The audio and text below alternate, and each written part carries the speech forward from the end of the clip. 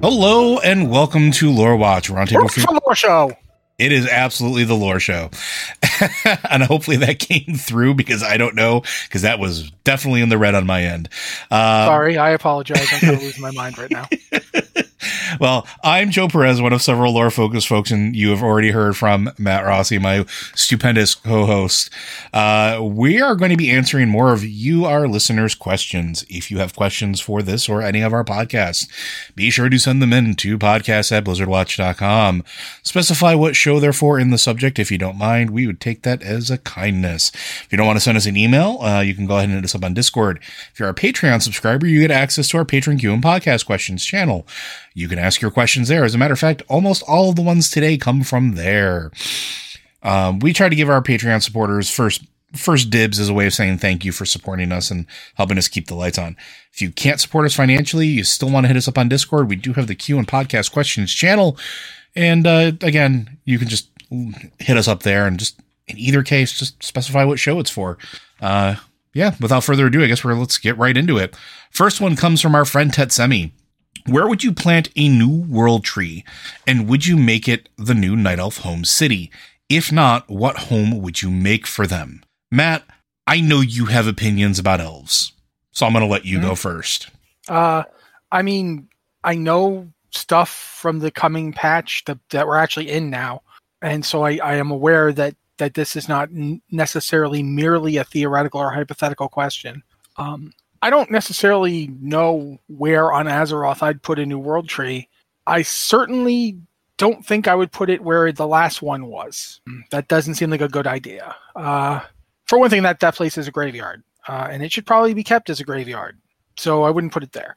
Honestly, I don't know. I don't. There's an argument for pretty much any place in like both Kalimdor and the Eastern Kingdoms, because there's a lot of places that were part of the Night Elf Empire before the splitting of ancient Kalimdor. Like, there's places around Stormwind. In Darkshire, for instance, there's an old Night Elf portal.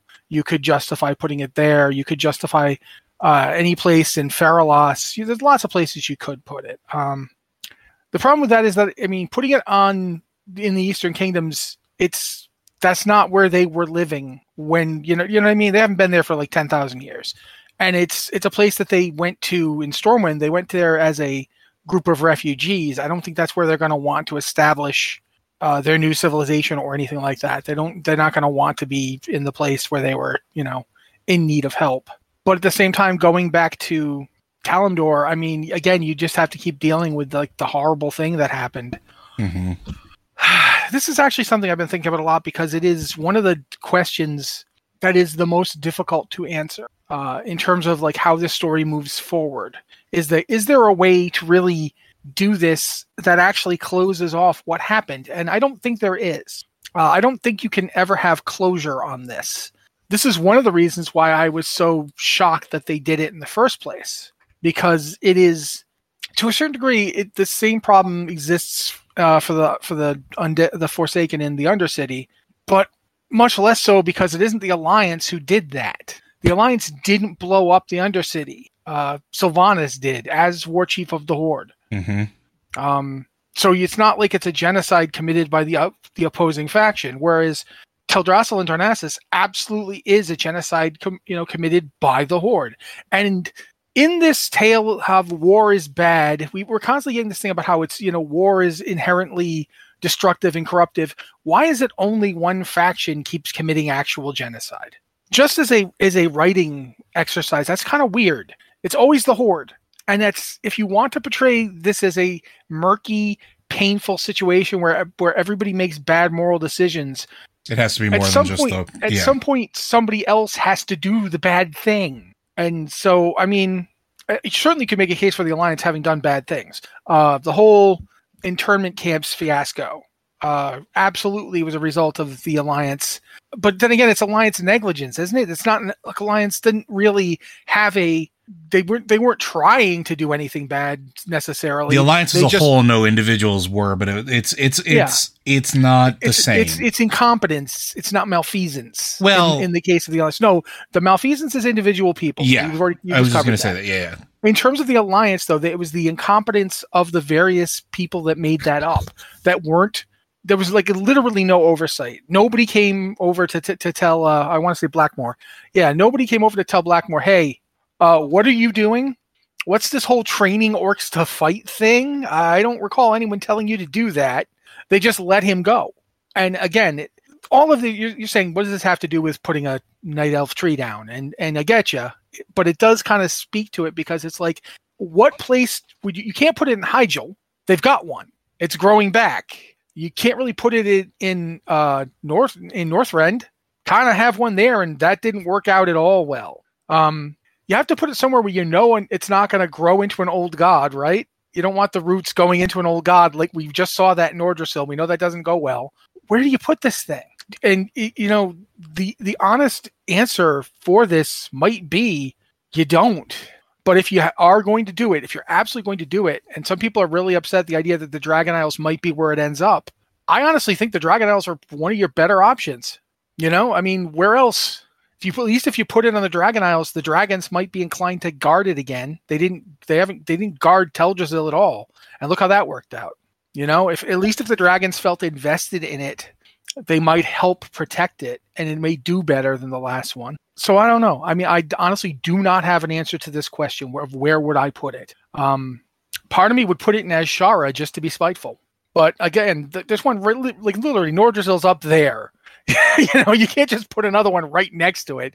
This is not like this is the problem with world trees. You can't just have them really close to each other. It's just like, well, what are we doing? Why is there another giant tree here? So yeah, I don't. For the first question, I can think of places to put it, but I don't know of any place that I really feel addresses the issue of this thing is supposed to serve as a symbol of rebirth, right? Mm-hmm. Maybe we're looking at it the wrong way. Maybe it's literally going to create some rebirth. Maybe it's going to rebirth something. One option would be that it will rebirth Teldrassil. I don't like that option because I don't think Teldrassil. I don't want us to just forget what happened to Teldrassil. Yeah, like I'm with you on that one, and I think that's sort of like the big takeaway for me, right? Like, is Teldrassil happened, and I don't think it should be erased. And the reason I say that is because having sort of a rebirth and having them resettle in that land feels weird, right? Like it's tainted ground in a lot of ways. It'd be like building your new home on top of Pompeii. We also literally have a bunch of horror movies that talk about what happens when you build a town or a homes on top of, like, you know, the burial ground of like ancient, angry, deceased things. Several of them, in fact. But even beyond that, I think it proved how unsafe the location was.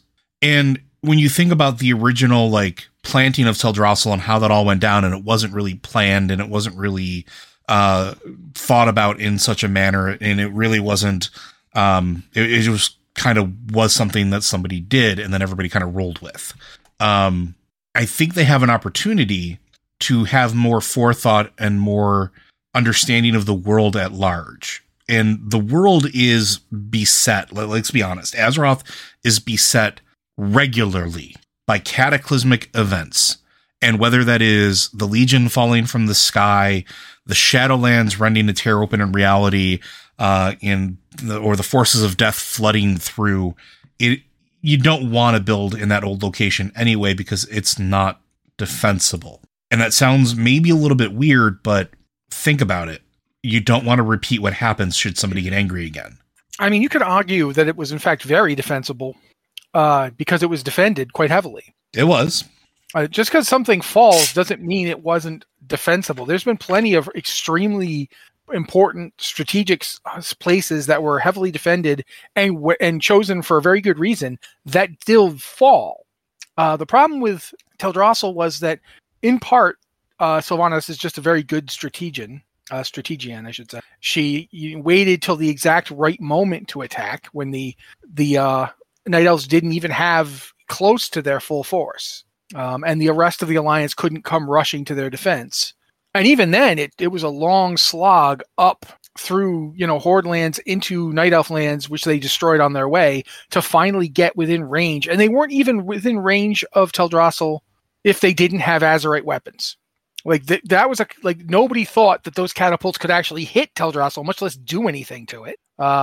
So I get what you're saying, and I don't think you'd want to build ice. I don't think the thing is there's nothing to do with defensibility and everything to do with isolation. Well, that's my thing about this. The Night Elves have been trying to keep their isolation while still technically being part of the Alliance for a while now. And I don't think that works. I don't think you can be isolated in the world anymore. I don't think that anybody can. If the Nightborn can't manage it, if the Nightborn have to join some group in order to become protected and stronger, then the Night Elves aren't pulling it off. Maybe.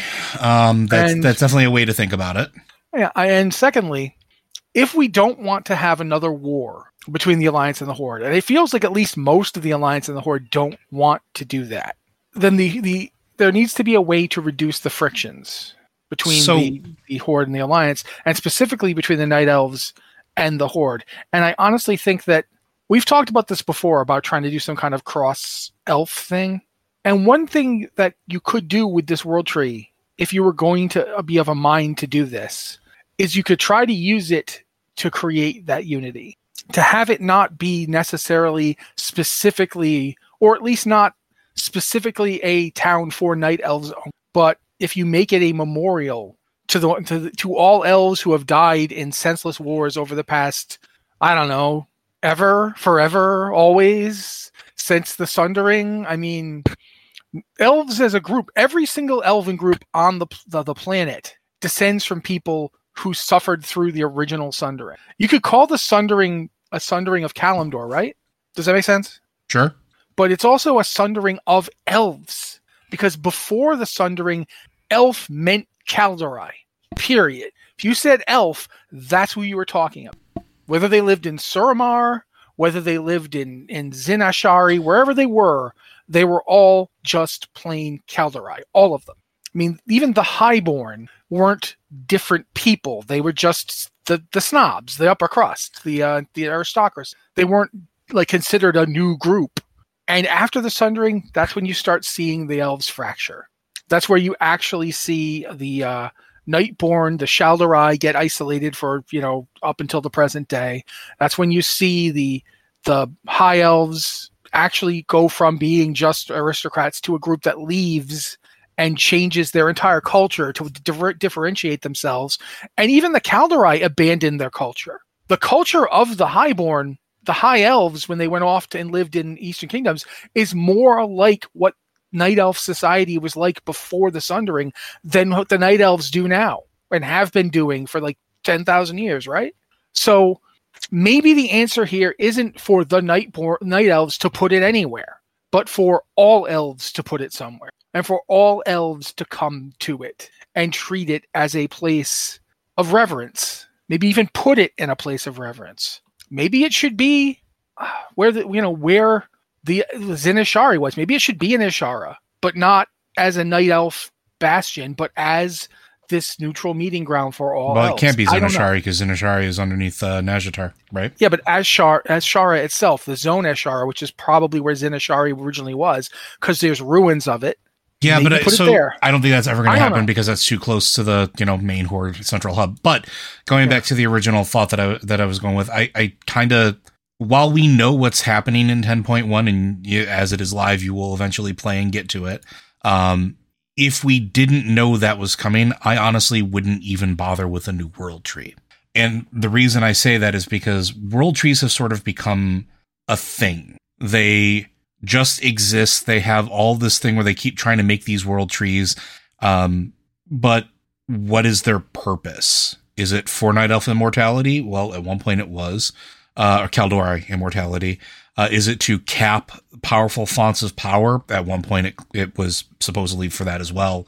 What does it do anymore? Does Azeroth even need it anymore? Do the elves need it anymore? In my ideal portrayal of this, it would be the elves sort of moving away from the need of building a city in the world tree and letting the tree just exist.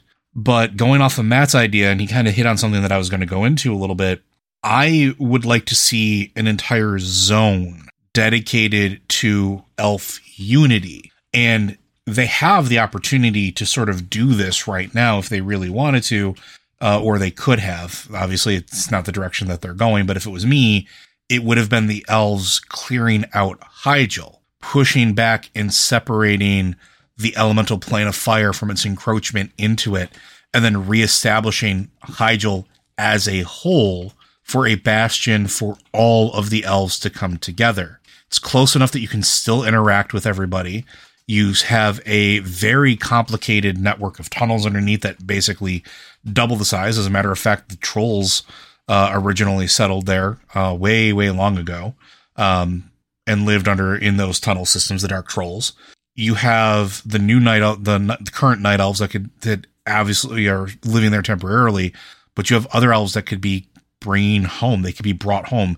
Matt talks about this idea of, everybody coming back to sort of like, what is the sacred central ground? I can't think of something better than that in that regard. So for me, you'd go there and you'd see sun elves or blood elves. You'd see the mages coming back as they're helping to weave the protection of, from the elemental plane of fire. You would see the night elves. You would see even the void elves potentially, all sort of like figuring out how to come together and have their own little pockets or whatever, so that it felt like a diverse, almost like regionalization of them. But I personally don't like the idea of a world tree anymore. And that's just me. We know that neither of those things are going to happen. Since we know that there are some spoilers ahead for 10.1. Yeah. You asked what I would do. Not exactly. Not what is going to happen. Yeah. But that's what I would do, is I would turn Mount Hyjal into a zone of elves where the elves could come from all over and reestablish a cultural home for all of them, and then learn to interact with each other again and maybe become unified. Also because it's sort of, I don't want to say it like this, but maybe has an opportunity of keeping Azshara out for a little longer, since we do know that even Malfurion was able to seal that place off for a very long time. So if they needed to, they could defend it, but it's also not isolated as much as maybe Teldrassil was, because Teldrassil was among none of its allies. This would be at least in an area where you could probably justify exchanges. They'd be close enough that maybe they could still receive aid, but they wouldn't be so close to, like, I don't want to say the enemy's backyard, but like their ancestral transgressions that are visited upon them from the Horde to elves in general. They wouldn't be like right next door to them. Like, so I don't know. That's what I would do. It's not what's going to happen, but that's what we would do. Whatever else. Can we agree not to build anything on top of a giant tree anymore? Yeah, nothing on top of a giant tree. I don't want to build any more cities on giant trees. It's not a good idea. Build the city under the tree. That way, maybe the tree will fall on part of the city, but maybe it'll fall over there and only some of the city will get it. No more on top of the city, because when you're on top of the city, whatever happens to the tree happens to you. It's just not a good move. Yeah. I just really feel like this needs to be emphasized. Giant tree, great. Love giant trees. They're awesome. Living on it, not a good move. I would agree.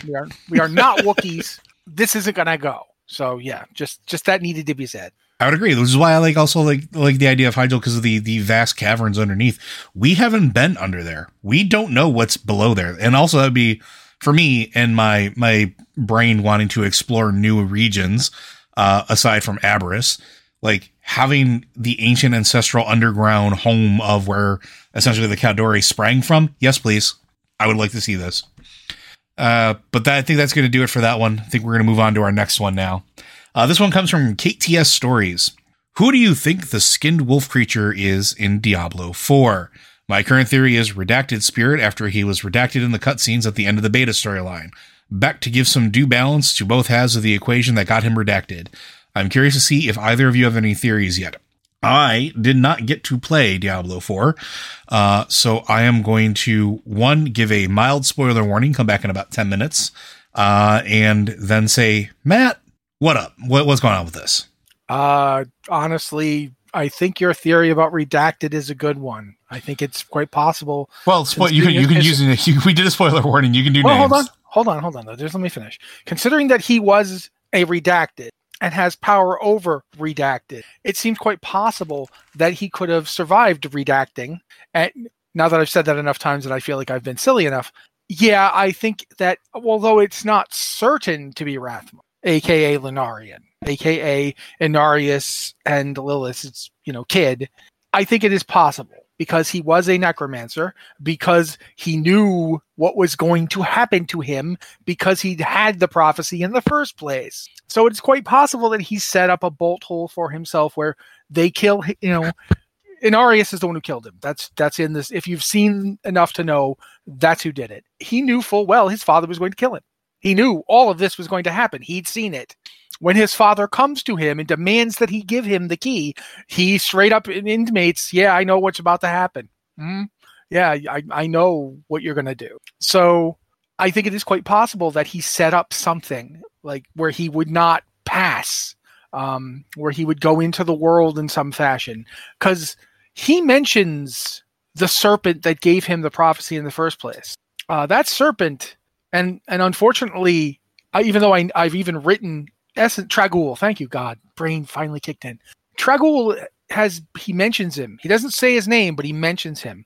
And this cuts back to a whole thing I've been thinking about from the beginning, about the nature of necromancy. Why it is the balance magic of Sanctuary. Why is death magic the balance? Why is that what balances the world? Dying? Isn't dying one half of a balance? And that makes sense if you think of life and death as antithesis and thesis.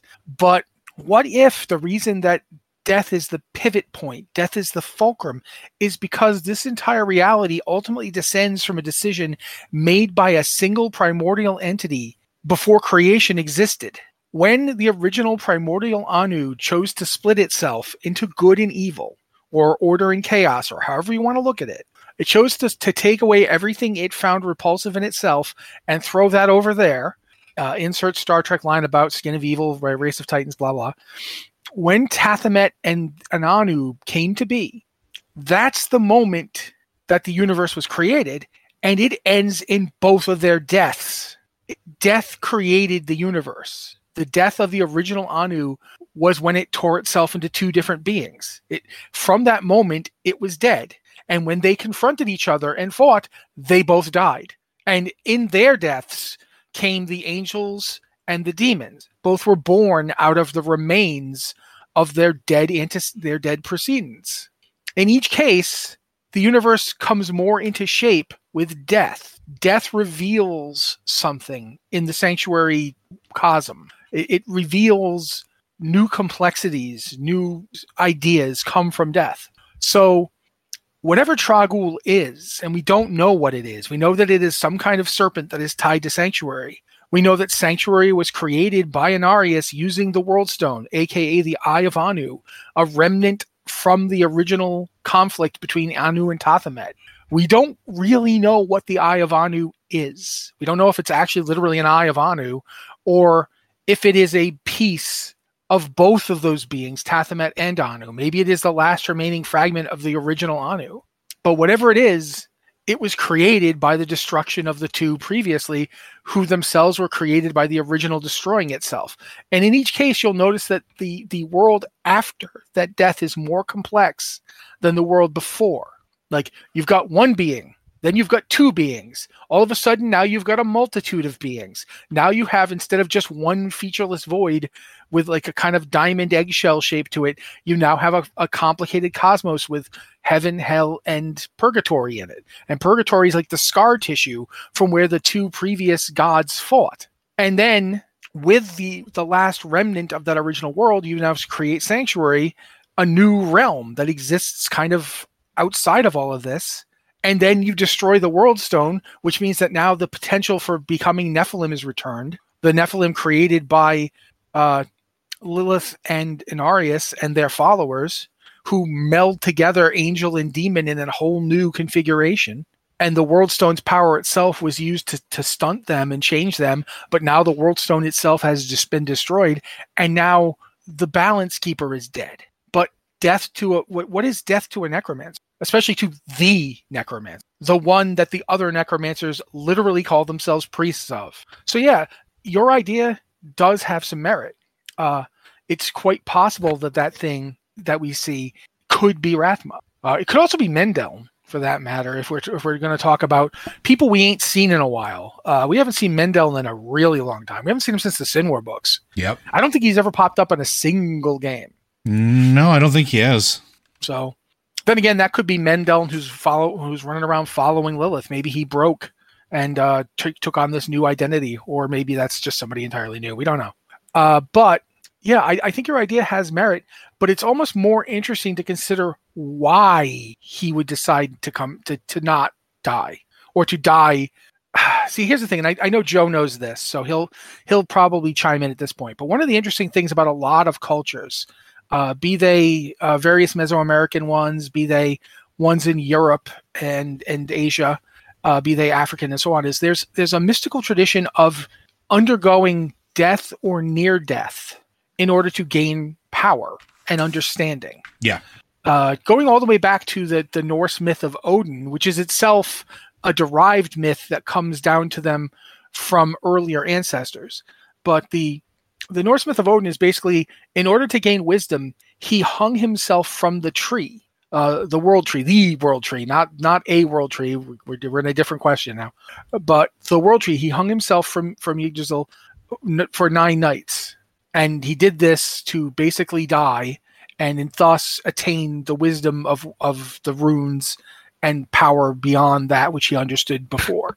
So death is, and there's a lot of traditions of psychopomps, and there's a lot of this stuff in mysticism. The idea of death as a gateway, as a threshold beyond which maybe it can be a kind of spiritual death. It can be literally death. There's a lot of different ways this plays out, but I think we should keep that in mind when we're looking at this whole thing. Yeah, the interesting thing, though, too, in the Diablo universe is, like, spiritualism is not really... We haven't really talked about that a whole lot. We talk about demons, we talk about angels, we talk about the Nephilim, we talk about a lot of powers that exist in sort of... I don't want to call it reality, but I don't want to say the mortal plane, because both the Abyss and the high heavens are completely separate planes of existence. They existed before Sanctuary. But where do souls go in Diablo when they die? Well, we know that mortal human souls go to where the World Stone was in Purgatory, in the I want to say the Pandemonium Fortress. Yep, on Pandemonium. They did. Yeah, that's where they went. They were still going there as of Diablo 3. Now, and it should be pointed out that that's not because of bloody heck, the Malthael. It's not because of Malthael that they were going there. He observed that they were going there, but he didn't make them go there, and he wasn't keeping them going right there. But the interesting thing is, like, what happens to those spirits that go in there? Do they exist? Do they wait to be used as energy again?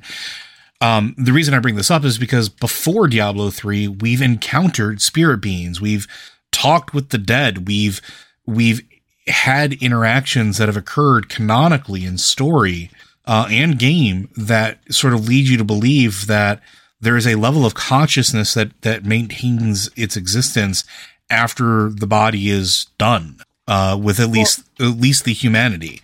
Now, well, I mean, you don't have to just say before Diablo 3, because in Diablo 3, you get plenty of that. Well, when I say before, I mean before Malthael and everything that happened there. Okay. Right? But I mean, it's fascinating to me because, like, if they go back to the World Stone and they're waiting for a rebirth, or they're waiting to be used again, or whatever the case is, there's still a level of consciousness. So all of these beings, like what you're saying, could actually play into this, that sort of what we know in real life of, like, pushing yourself to the brink of death and coming back with expanded knowledge. What if these people are the first ones that figured that out? What if that is what necromancers do? What if that is what the balance is about expanding your understanding, and why it does happen to always be linked with death magic and necromancy is because that's the only true way for that particular type of spirit to have any sort of understanding. And here's where we come back to Trag'Oul. There you go. Because here's the thing about Trag'Oul. We don't know anything about it. We know that it is this vaguely draconic being, like an enormous serpent, that interfered during the Sin War. It brought it brought Mendel into it and taught him alongside Rathma, and it taught Rathma before that. This is admitted in the Sin War books. It taught Rathma about the balance and necromancy. What is it? Did the World Stone create it, or did it create the World Stone? And did it create the World Stone because it created Anu and Tathamet because it is Anu. And it didn't just rip away all the stuff it didn't like about itself. It pulled itself into two separate beings so it could observe them. And in their death struggle, a new world was born, which was more complex and had more for them to understand. And then it got more complex, and there's more to understand and learn by being part of it. This is all part of traditions we've got on Earth right now, vaguely called Gnosticism, Manichaeanism, Zoroastrianism, Kabbalah, so forth, so on. There's lots of different ones that believe this. But the basic idea is that the entire cosmos is one mind seeking to understand itself. And everything that every part of it goes through, including you, is all a part of that process. You're all thoughts in the mind of God, is one way to put it. Imagine if Sanctuary itself is just the latest stage for this being to come from being an isolated nothing to being something. And the only way to be something is to literally be something. You have to actually have existence. As a cosmic force, Anu could never be anything. Yeah, because he just was. He just was. Yeah. Of all things, you can use the comic book Secret Wars 2, which was one of the worst comic book series ever put out, but it does still kind of answer that question. It's like, what good is it to be a god if you're alone? What is it, if your entire universe is just you, what are you? There's no variation there. To go back to the idea that without distinction, without separation, without individual variation, there's nothing, because everything and nothing are the same. And so Trag'Oul always strikes me as what Anu became when Anu deliberately killed itself. Yeah. It hung itself from its own tree. And now we have this spirit that just hangs around Sanctuary and doesn't do anything. And when the has question it ever done anything? It never does anything. And it teaches. I was going to say, it does do something, though. Like, it doesn't do direct application, but the teaching is doing something. Yes, the teaching is doing something, but my point is that that's what it does. That is its means of affecting the universe. Yeah, it attempts to impart enlightenment that it received. It's the revelation. It's literally the spirit of revelation of Sanctuary. It's revealing to you what you are and what the Nephilim are, what all Nephilim are, and therefore what all humans are, is not just this weird melange of angel and demon. That's how they got to the place where they were. That's who their ancestors are. But they're not just that. We are not just angel plus demon. We are more than angel or demon. I say we like I'm an actual Nephilim, but I'm not. But you know what I'm talking about. And that's the thing that I find so fascinating about this idea of like why death is the balance. Death is the balance because death is how you learn to see. Death is how you understand, okay, an eternal life with no understanding of death is not life. You can't have life without death. If you don't have death, there's no life. There's just you. And in order for this all to exist, all the suffering that everybody on Sanctuary has to go through is horrific, but it is still kind of necessary. It serves a purpose. It's better to undergo it and understand it than it is to live without it. Because to live without it would be to live without all the stuff you get that is good. Like the Anu who existed before the creation of Anu and Tathamet had nothing. Even though it was everything, it had nothing. It could experience nothing. There was nothing to experience. So it is a fascinatingly weird idea that in order for this to all work out, Rathman knew I have to die. Yeah. And therefore, he set it up so that when he died, he'd still be around because he still had to help. But he couldn't be the one to actually, like Trag'Oul, he couldn't be the one to act, but choosing to teach us what to do is an action. Yeah. It's like, what is the Rush lyric? If you choose not to decide, you still have made a choice. Yep. If you choose to do something, like I can't fight my own father and mother, but I can help you fight them. It's still a choice.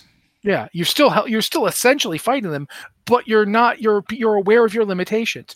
And that's the thing about that's so sad. When you see Rathma and Inarius in the flashback sequence, it's sad that you can hear in Rathman's voice that he knows not only that he's going to die, but his own father is going to kill him. And his own father has never cared that he's going to kill him. His father does not care about any of the humans that are all, he's calling himself the father, but he doesn't, there's no fatherly love there. There's no protection. There's no caring about the thing that you made. He's never seen humans as anything but a mistake. And that's, Inarius refuses to learn. Inarius refuses to be shown the truth unless it agrees with the truth he already believes. And we don't know enough about Lilith and her motivations yet to say one way or the other, but we know that Inarius doesn't want to hear it. So yeah, I to go back again, we're kind of looping this episode, I'm sorry, but to go back again to your initial statement, that makes sense to me. Mm-hmm. I don't know that it is what's happening. Entirely possible it isn't, but it is certainly feasible. There is a lot of potential. I don't know if there's anything else I can add to that one. Matt covered pretty much everything that I could possibly do there, so hopefully that answers your question. But I think we're going to move on to our next one here from Sabercat. We have talked a lot about Wrathion and Sibelian and how they managed to not be corrupted and stuff, but what about Abyssian? Obviously, he lives with the High Mountain Tauren, but what's his story, and why isn't he in the running for an Eltharion's legacy / aspect? I'm playing catch up on the campaign Over the Reach. So there's a lot here. So the thing is being in High Mountain was keeping him protected. We learned that in Legion. We learned that when we started interacting with him when we found out who he was, is that as long as he stayed there in the ancestral home of what is ostensibly his people, the bargain was made that he would remain safe. Basically, the Old God's influence couldn't reach him. He couldn't hear the corrupting thoughts. And that's where we first started to get our glimpse and some of the idea of the Old Gods have a limited reach. And that's kind of an important thing, because this goes back to Sibelian. This goes back to a lot of the other things. If the Old God can't reach you, can't infiltrate you, can't whisper its thoughts and dark prophecies to you, it can't affect you. It's sort of like that. I forgot what movie it was, but like, it's if you try to use your superpower of like coercing somebody with like the magic of your words, but they're deaf, it doesn't do anything. So we saw what happened when he went to go help Wrathion fight N'Zoth at the end of Battle for Azeroth, where he showed up and almost got corrupted immediately. As a matter of fact, like the minute he stepped out of the Reach and N'Zoth realized, oh, hey, another black dragon's on the map for me, immediately started trying to worm his way into Abyssian's mind space. And it took the effort of Wrathion to essentially not even keep Abyssian from hearing the whispers, but to take Abyssian from the sight of N'Zoth. Because that's what Wrathion is, right? Wrathion isn't immune to like temptation. If he were to hear the right whispers, which we know he can, because as we're going through the current zone, if you're in 10.1 and you're going to Aberrus and you're going in the underground layers, Sibelian, Wrathion, and Abyssian can still hear echoes. They can still hear like the psychic presence that is there. So we know that they're still there. But Wrathion was just not on the radar of N'Zoth. N'Zoth just couldn't mentally link up with him to do so. And Sibelian was too far away, being in Outland, to become corrupted by the whispers. He had been sent there, the whispers were gone, and that's also why he didn't come back to Azeroth until after Battle for Azeroth was done, because again, he would have been immediately attacked upon the whispers. So that's what's going on, and that's why we know that. Do you, anything to add to that portion of that story, Matt? Abyssian makes a really nice chocolate souffle. In sincerity, Abyssian was protected by there were ward stones around the High Mountain area. It's like he tells you this. He's quite upfront with like the idea that these ward stones are channeling power that is keeping the influence of the Old Gods from him. And even when he goes to Thunder Bluff and it goes badly, it's because he's away from the ward stones. And he says so, oh, I shouldn't have done this. I should have realized what was happening. In terms of Sibelian, we know that Outland had contact with Old Gods, but we also know that when it became Outland, like when it was Draenor, the Old Gods couldn't reach it anymore because it was literally in the middle of a fell firestorm. It's in the Nether itself. It was cut off. Yeah, the Nether is not a place that the Old Gods go.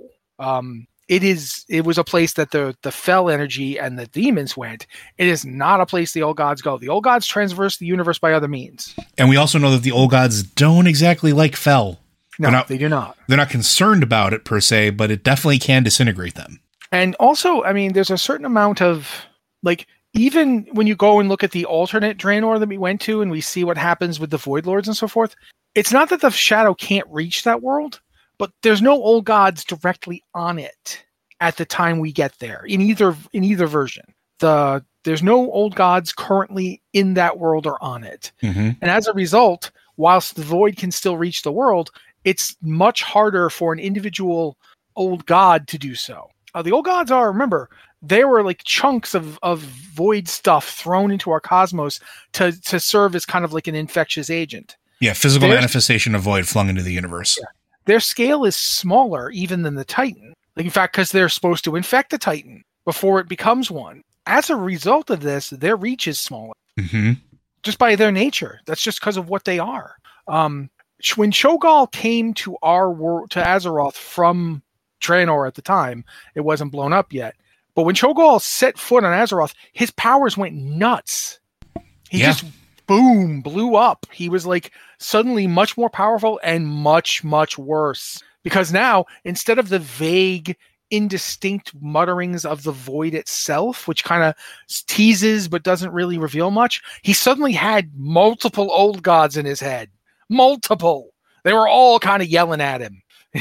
And it's no coincidence that Cho'Gall went from a relatively stable, two-headed person to an utter madman. Yeah. And one of my favorite Cho'Gall moments is when you go to fight him in Cataclysm, when you go to the raid where he is, and he's having that crazy he's trying to have a monologue, but there's two of him, so you don't get a monologue, you get a duologue. And it's like, words, the master wants murder. And that's perfect. That is exactly what happens when you go from, I think I can kind of hear something, to everyone yelling crazy stuff in your head 24/7. And that's the difference between either Draenor and Azeroth. If you are susceptible to the Void, if you are susceptible to the control of the old gods, going to Outland was a really good move. It wasn't just that he couldn't hear them. They literally could not reach him. Yep. They didn't. It's just night and day. If Cho'Gall had gone back home, he might have calmed down. I mean, he still would have been evil because the guy was evil before, but he would have been like, okay, I think we can think now. No, we should still be killing things. Yes, but should we be killing them for somebody? No, I don't see why we should do somebody else's job. Okay. All right. Okay. Just going to step back through the portal. Oh no, it's insane time again. Like that. I know I'm harping on it a little bit, but I really want to make that point that it's not a failing of the Black Dragon Flight that once exposed to this, that they didn't know what to do, that they kind of fell and became Deathwing's little monkey boys, because Deathwing himself proves like a strong, powerful intellect is no match for the constant, like, I think to convey what the old gods are like, you kind of have to talk about certain torture techniques. We're not going to go too deep into any of those. No. It's not going to be like physical. There's a thing we do to break sieges nowadays where we don't let the people sleep. We just broadcast stuff at them. We play loudspeakers. We don't let them get any rest. Imagine having that in your head all the time, and it never stops. Yeah, and what is it like? You can only go without sleep for so many days before you start to break down. Yeah. Now, imagine if you're a dragon, you're an enormous, powerful being that very few things are a threat to you. Like, I'm a dragon. What the heck is, a whisper is going to bug me? Now you go 100 years and you don't get any rest in that entire time. You think eventually they're going to break. Mm-hmm. Just because I just want to take, dragons are notorious for liking to sleep. They like to pile themselves around to all sorts of cool stuff and then sleep on it. That's what they do. They're like enormous cats. Now imagine you didn't let your cat sleep for like 2 days. Your cat would be ripping chunks out of you. I feel like this is something to be said. It isn't that they were weak. It's not that they're inherently corrupted. It's that they were vulnerable and they didn't have their aspect looking out for them. Instead, he was on team let's go nuts, And that's not really even his fault. We don't know how long Neltharion fought this. We don't, clearly at least some of the stuff he was doing was trying to figure out how a way to protect himself and his flight. Like you see that in the weird experiments he's running. So yeah, I honestly don't know how to convey that, but it is important to convey that. Aberrus is creepy as hell, by the way. Yeah, and for a lot of reasons, and that's actually the second part of this question that we can start getting into a little bit, I think. But like, so we're talking about what's going on with the claiming of the legacy or the aspect of Neltharion and why Abyssinian's not in it. But like, I think part of it is understanding sort of the depths of what was going on. So as you're making your way through Aberrus, as you're making your way through the underground labyrinth of essentially discarded pieces of like his experimentations, his research, and his psyche, because there are recordings that were left behind. There were things that cataloged what was going on. We're literally going into his lab and starting to see sort of like the descent and what happened. You start to realize that maybe he was more susceptible to the old god whispering, not just because of his proximity, but because of some of the stuff he was trying to do. Like the whole Shadow Flame thing. We've known about Shadow Flame since the original World of Warcraft, since the original fight in Blackwing Lair, when we took on his son, and Shadow Flame was a thing that would kill you instantly. And it combined all of the aspects of fire and the magma of the deep places. This, like, you think Alexstrasza has fire. She's got nothing on the Black Dragonflight when it comes to this. But it combined it with the powers of void and sort of created something that burned hotter and deeper and corrupted instantly. There's a portion as you're doing the intro, and again, mild spoilers if you haven't done the intro to Aberrus and going into the underground layers, where you and Sibelian and Abyssian and Wrathion are all trying to go and help because you're trying to, you owe a debt, like Abyssian owes a debt or feels they owes a debt to some of the Drakthir, and the Drakthir are going there to either reclaim their legacy and also fight against the Sundered Flame. But you come across Fyrakk, and as he's trying to absorb all of the Shadow Flame, not some of it, all of it, this giant nexus in the middle of the cavern that is combining the elements of void and the deep magma of Azeroth into this Shadow Flame entity. And he does so. And he tries to spit fire at you, and Abyssian throws up a barrier. So does Sibelian. The barrier falls. Sibelian takes a hit of it, and it starts to immediately corrupt him. He can start to hear the whispers. He can start to now feel the loss of control. And keep in mind, there's no, technically, and I'm air quoting this, there's no old gods on Azeroth anymore. Maybe. We'll get to that later, I'm sure, at some point. But the minute that void touches him, the minute it comes in contact with him, that millisecond, he immediately starts to hear the whispers and goes deep and starts to like fight against it. It's taking everything he has. And then you start to realize that maybe maybe Neltharion didn't make a deal outside of, here's the deal, stop bothering me. Because if it was that incessant from that small thing, imagine what that would have been like, what doors would have been open with an old god being active in the deep places. Now, to answer your question from my perspective, why isn't Abyssian in the running? I think he is. And as a matter of fact, I'm starting to believe that all three of them are, and for very good reason. After doing the intro quest and seeing how all three of them interact, and I'm not sure why I didn't see this before, but I'm starting to make the connections now. Each one of them, all three of them, represent a very specific key aspect of the Earthwarder's personality. Wrathion is the charisma and brashness that he absolutely had. We know he had it. He would charm people as a noble. He had an entire like charismatic pull about him that has now passed on to his son. Sibelian is the tactically minded, the very pragmatic one of the group, where that is definitely an aspect of Neltharion, where it was the planner, the not necessarily the schemer, but he could be the schemer, but he saw things tactically. He saw things very cleanly. And you can see this in the interaction between Sibelian and Wrathion. And then you have Abyssian, who is the heart and spirit and the sense of commitment and duty and honor that Neltharion once had. All three of them together are essentially what Neltharion was before his fall.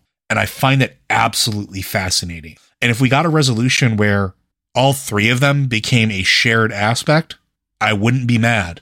In fact, I might actually be happy because the three of them perfectly balance each other out.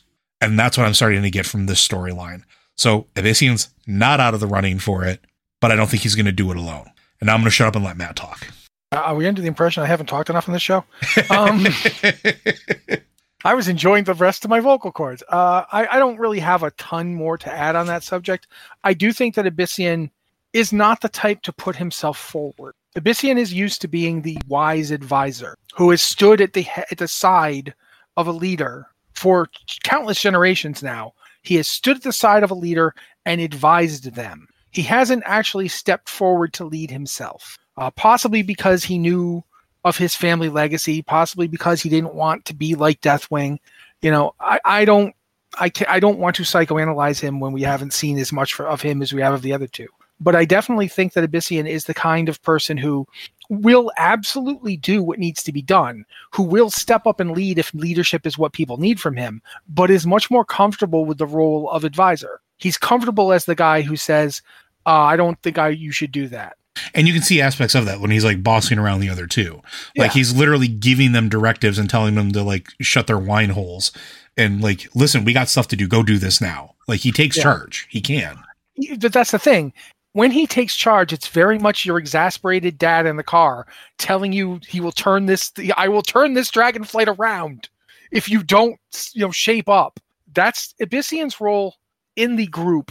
I don't know how they're going to handle the whole aspect thing. Maybe they're just going to decide they don't need aspects anymore. I don't know. But of the three of them, Abyssian's role is essentially as the governor, not literally in a mechanical sense. He's the thing that keeps too much Wrathion or too much Sibelian from ascending to the top. Like when the gauges start going to full Wrathion, he pulls it back. When it's, oh no, we have too much Sibelian built up, he pushes it back down. He vents it. And in the process of doing that, he kind of displays his own personality, which he has never really gotten to do. When he was always as the advisor to the High Mountains, he was never center stage. Yeah, he never stepped up to try to take control of it, right? Yeah, he thought his role was to be that advisor. And now, suddenly he finds himself, it's not the High Mountain he's worried about, it's his own people. And amongst his own people, he doesn't have to know his place and let them handle it because it's their destiny, their identity. This is his destiny too. He is as much a black dragon as anybody. And in a way, he's the oldest and most experienced black dragon. Like, he's older than either Sibelian or Wrathion. He might not be older than Sibelian. I don't know how old Sibelian is, but he's definitely older than Wrathion. He's been around. Yeah, he's not as old as Abyssian, because Abyssian is old, like War of the Ancients old. We don't know if Sibelian is that old. Sibelian, I don't think is that old, because Sibelian was from the second consort, right? No, Sibelian is still a child of Sinestra. Okay. Syntharia. We don't know. Like I said, as far as I know, and I could go look it up again, but from right now, just from the top of my head, just like Onyxia and Neltharion, Sibelian is of that generation. So he could be. He's of the same ilk of Nyxandra and them. Yeah. So we don't know how old he is, but he is pretty old. But regardless, you cannot just say Abyssian. You can't push Abyssian out to like young, whelps and all that. No. You've got to treat Abyssian with the same respect you would treat any other old dragon, because he is an old dragon. And that's the other thing too, is like, we don't know how like the court of Sibelian would react if Abyssian showed up and just revealed himself either, because he hasn't done that, right? He hasn't shown up. He hasn't shown up at the seat and said, by the way, I'm older than all of you and I'm the rightful heir, because he is. Like, he could do that. He could certainly make a claim. And they would probably follow him. Or they'd at least listen. Like, they might, like, they owe Sibelian personally. Like, they feel that Sibelian saved them. So they wouldn't just throw him over, but they would listen, because this is an ancient dragon who has earned the right to be respected and listened to. Wrathion is just taking it. He hasn't really earned it. And he knows that, and that actually makes him more insecure. which little bit feeds into the whole thing. And you see a little bit of that too, like when you're getting interaction between Sibelian and Wrathion in the caverns as well, because we haven't been privy to all their conversations. Wrathion is like playing up the role that he played in like besting N'Zoth, trying to earn Sibelian's respect and sort of not admiration, but he wants to be seen on equal footing with Sibelian. So he's embellishing his role, right? And then as we show up and Abyssian interacts with it as well, you know, there's this interaction where Sibelian's like, I thought you said you single-handedly beat N'Zoth, you know, and like this comes into this whole thing where it's like, Matt's right. Rathion's trying to take it, but I also think he's trying to guile his way into it as much as he is take it, as you know. Yeah, he wants to be respected. Yeah. In a lot of ways, I feel like when he feels respected, that's when he's easiest to deal with because he's not unreasonable. Well, that's why he got along with Anduin. Yeah, if he feels respected, then he will. I don't want to say behave, but he'll be more easy to understand and deal with because he then throttles back himself and listens. Yeah. If he's like, okay, they get how cool I am, I will now. I can now relax a little bit, and now that we've established how cool I am. Well, I think it's a little. I think it's even a little. Not even this cool factor. I think it's they'll actually respect and listen to me and aren't going to view me as a whelpling. Yeah, and therefore I don't have to constantly try to hammer my ideas home. Yeah, but definitely, Abyssian deserves as much consideration as he chooses to take for himself. He doesn't have to want to be the leader. He doesn't have to put himself forward because he already knows, like he's been around long enough to know his worth and know, okay, I do have things to contribute to this. If you two will not listen, I will make you listen because we don't have time for this. Yeah. You know, and that is the interesting thing about the whole situation. And I love those little moments of him yelling at them. He's like, I don't care about your two's squabble. I have an obligation and honor debt to uphold, and I'm going to go and do that. Whether you want me to leave you here and leave you behind and not support you while I go do that, that's your choice. Or you can honor the debt that we have accrued to these people, and referencing the Drakthir, and then they go and follow him because of him basically shaming them, but pointing calling out them on their bullshit because they are not unreasonable themselves when you're really at the heart of it. Yeah. And who else can do that? Who else can tell them to stop their keening and whining and to, like, you know, stop being children, because essentially they're still children. Abyssian is the oldest of them by a good long chunk of time, you know, thousands of years potentially at this point. Cause again, we don't know how old Sibelian is, but in the grand scheme of things, Sibelian's young. He's closer to Rathion's age than he is Abyssian's age, if I had to put any money on it. So I think that's interesting. But I mean, we could also argue whether or not he's older in terms of time. Serving under Deathwing means you don't get to make your own decisions. Yes. Whereas versus serving or growing up and being raised by Hall High Mountain, like that, where you're made part of the group and you're taught responsibility and respect and you're allowed to make decisions and then feel the weight of your decisions. You're the one who survives. Yeah. Holm dies. Holm's children die. Their children die. You're the one who's there. You're the living memory of those people. Yeah, you are the legacy. Yeah, you feel your age in a way that even Sibelian, however old he is, he says he's been pursuing the rebellion of his flight for millennia. I remember that. I don't know what that means in terms of what he's talking about. Maybe it's like Wrathion, like Bravado. I don't know. But regardless of how old he is, he was never allowed to be his own dragon until he went to Outland and he was alone and he didn't have whispers in his head and he didn't have his father. Because even if you know your father's crazy nuts, it is very hard to stand against someone like that. Like, yes, we're going to defy Deathwing. Deathwing, the enormous dragon who kills worlds. We're going to go stop that guy. Okay. You know, it's a big difference.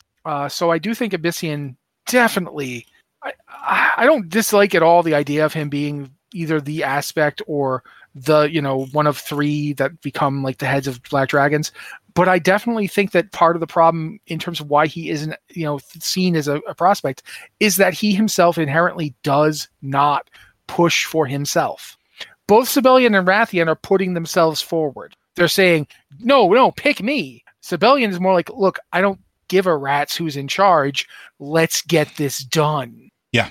He's like, we have work to do. Let's go do the work.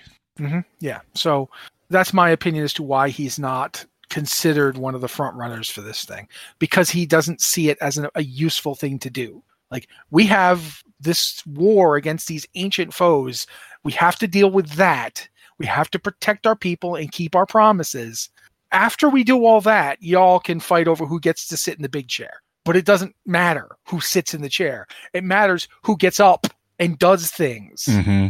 You know, and so I think the only reason that I would not put him forward as leader is the fact that he just does not seem to want to be the leader. Yeah.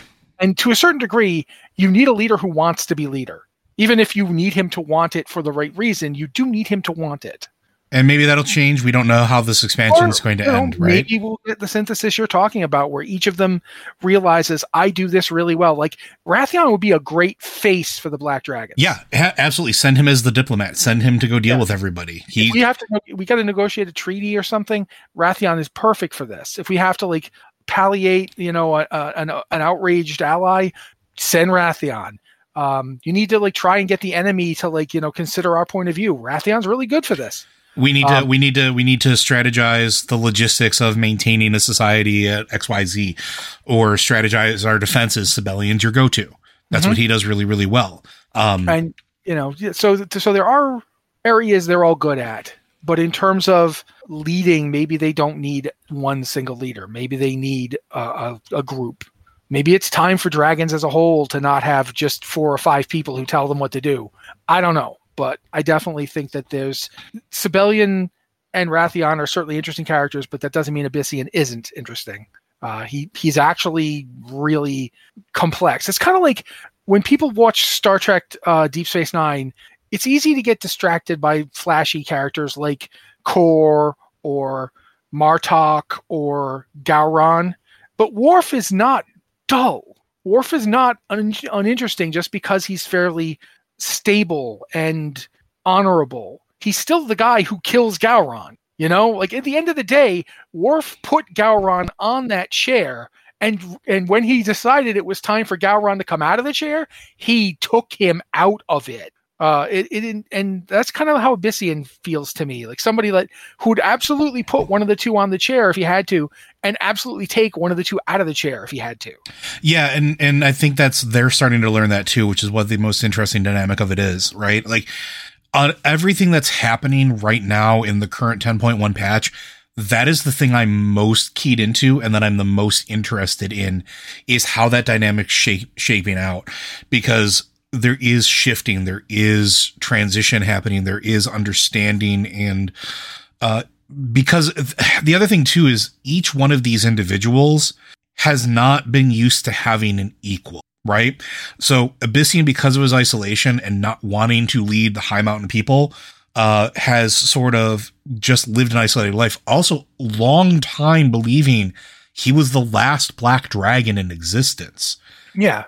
Right. So that's the last one that wasn't, serving the old gods or whatever. Right. He had no idea anything to do with like what was happening outside of High Mountain, because he didn't go anywhere. He couldn't go anywhere. You have Wrathion, who that has been a key thing. Like, go and read the books, any book or any writing that involves Wrathion. It's this overwhelming sense of isolation. Even when he submits the orders to like kill corrupted black dragons, it's not he's doing it willy-nilly. He understands that while they are black dragons and they're technically my family, they're corrupted to a point I can't save them, or at least not that I know of yet. When at the time, he doesn't know that what the source of the corruption is, or that he can do anything about it. He didn't figure that out till later. And so you feel completely isolated. That's why his relationship with Anduin was such a big deal, because it was the first time he didn't feel as isolated, but Anduin's still not a dragon. Even if Anduin has the weight of everything he went through in the Shadowlands on his shoulders, he's going to die someday. And he's going to die in the next, 60, 70, 80 years, however long humans live in Warcraft. Even if he lives as long as an elf, it's still a blink of the eye to a dragon. Yeah. Dragons can live theoretically forever. That we know of. We don't know of an age that they age out on. Whereas like without the power of magic, elves live a couple thousand years. Like Dathramar lived a long time, but he did die. Yeah. Anasterion died because he was killed, but he was also old. Anasterion wasn't going to be around too much longer. That's why he was trying to get Kael'thas ready. Yep. He knew, I don't have that much more time. You need to start stepping up. So and dragons don't have that. And then you have Sibelian, who was an Outland and was left in charge after his father left him. And while he has dragons that were, quote unquote, maybe equals in age, they're still subservient to him because he was put in charge. He's the scion of Neltharion. They're going to follow him, and he's doing everything he can to keep them safe. He doesn't really have an equal. He hasn't had a brother. He hasn't had somebody who can tell him to shut up. He hasn't had exactly. And now he's got two, and that constant dynamic. And I can tell you, as somebody who, grew up with a very limited family, and then reaching out to extended family, finally getting to meet my older half sisters and things like that. The family dynamic shifts. My personality shifted as a result of that, right? It's just a thing that happens, and you're starting to see that in 10.1, and I am absolutely here for it. So where this goes, we're going to find out. But to go back to the root of the question, Abyssian is absolutely in the running. It's just a matter of how it's going to shake out at the end. Any parting thoughts, Matt, before I do our little outro? I want some of that souffle he makes. It's really good. Chocolates would be so good right now. Dragons make amazing dark chocolate treats. It's one of the many, many things they do. Yep. All right, folks. Well, Blizzard Watch is made possible due to the generous contributions at patreon.com/BlizzardWatch. Your continued support means this podcast signing community is able to thrive and grow. Blizzard Watch supporters enjoy exclusive benefits like early access to the podcast, better chance at having your question answered on our podcast with a queue, and an ads-free site experience. Again, friends, if you have questions for this or any of our podcasts, be sure to send those in to podcast@blizzardwatch.com. Specify what show it is for, please, in the subject line. You can also hit us up on our Discord server if you are a Patreon supporter. Once again, thank you for keeping the lights on. We give you first billing. As a matter of fact, all three of these questions from this episode are from wonderful Patreon supporters. Thank you. You can send those questions in to our Patreon Queue and Podcast Questions channel. And if you can't support us on Patreon, again, we appreciate you just listening to our show. It does actually mean a whole lot to us. You can also continue to support us without money by making sure you share our finished product with your friends and tell them to listen to us. It really does help, and leave a review when you can. That also helps. But you can send us those questions into our Podcast and Q Questions channel on our Discord server. And one thing I will ask is, if you are a first-time sender of a question, please give us the phonetic pronunciation for the name that you want us to read the question as. It helps a lot, and I don't want to butcher people's names, and I'm probably going to apologize again to Razorberg, because I've done that a bunch. Yeah, he has.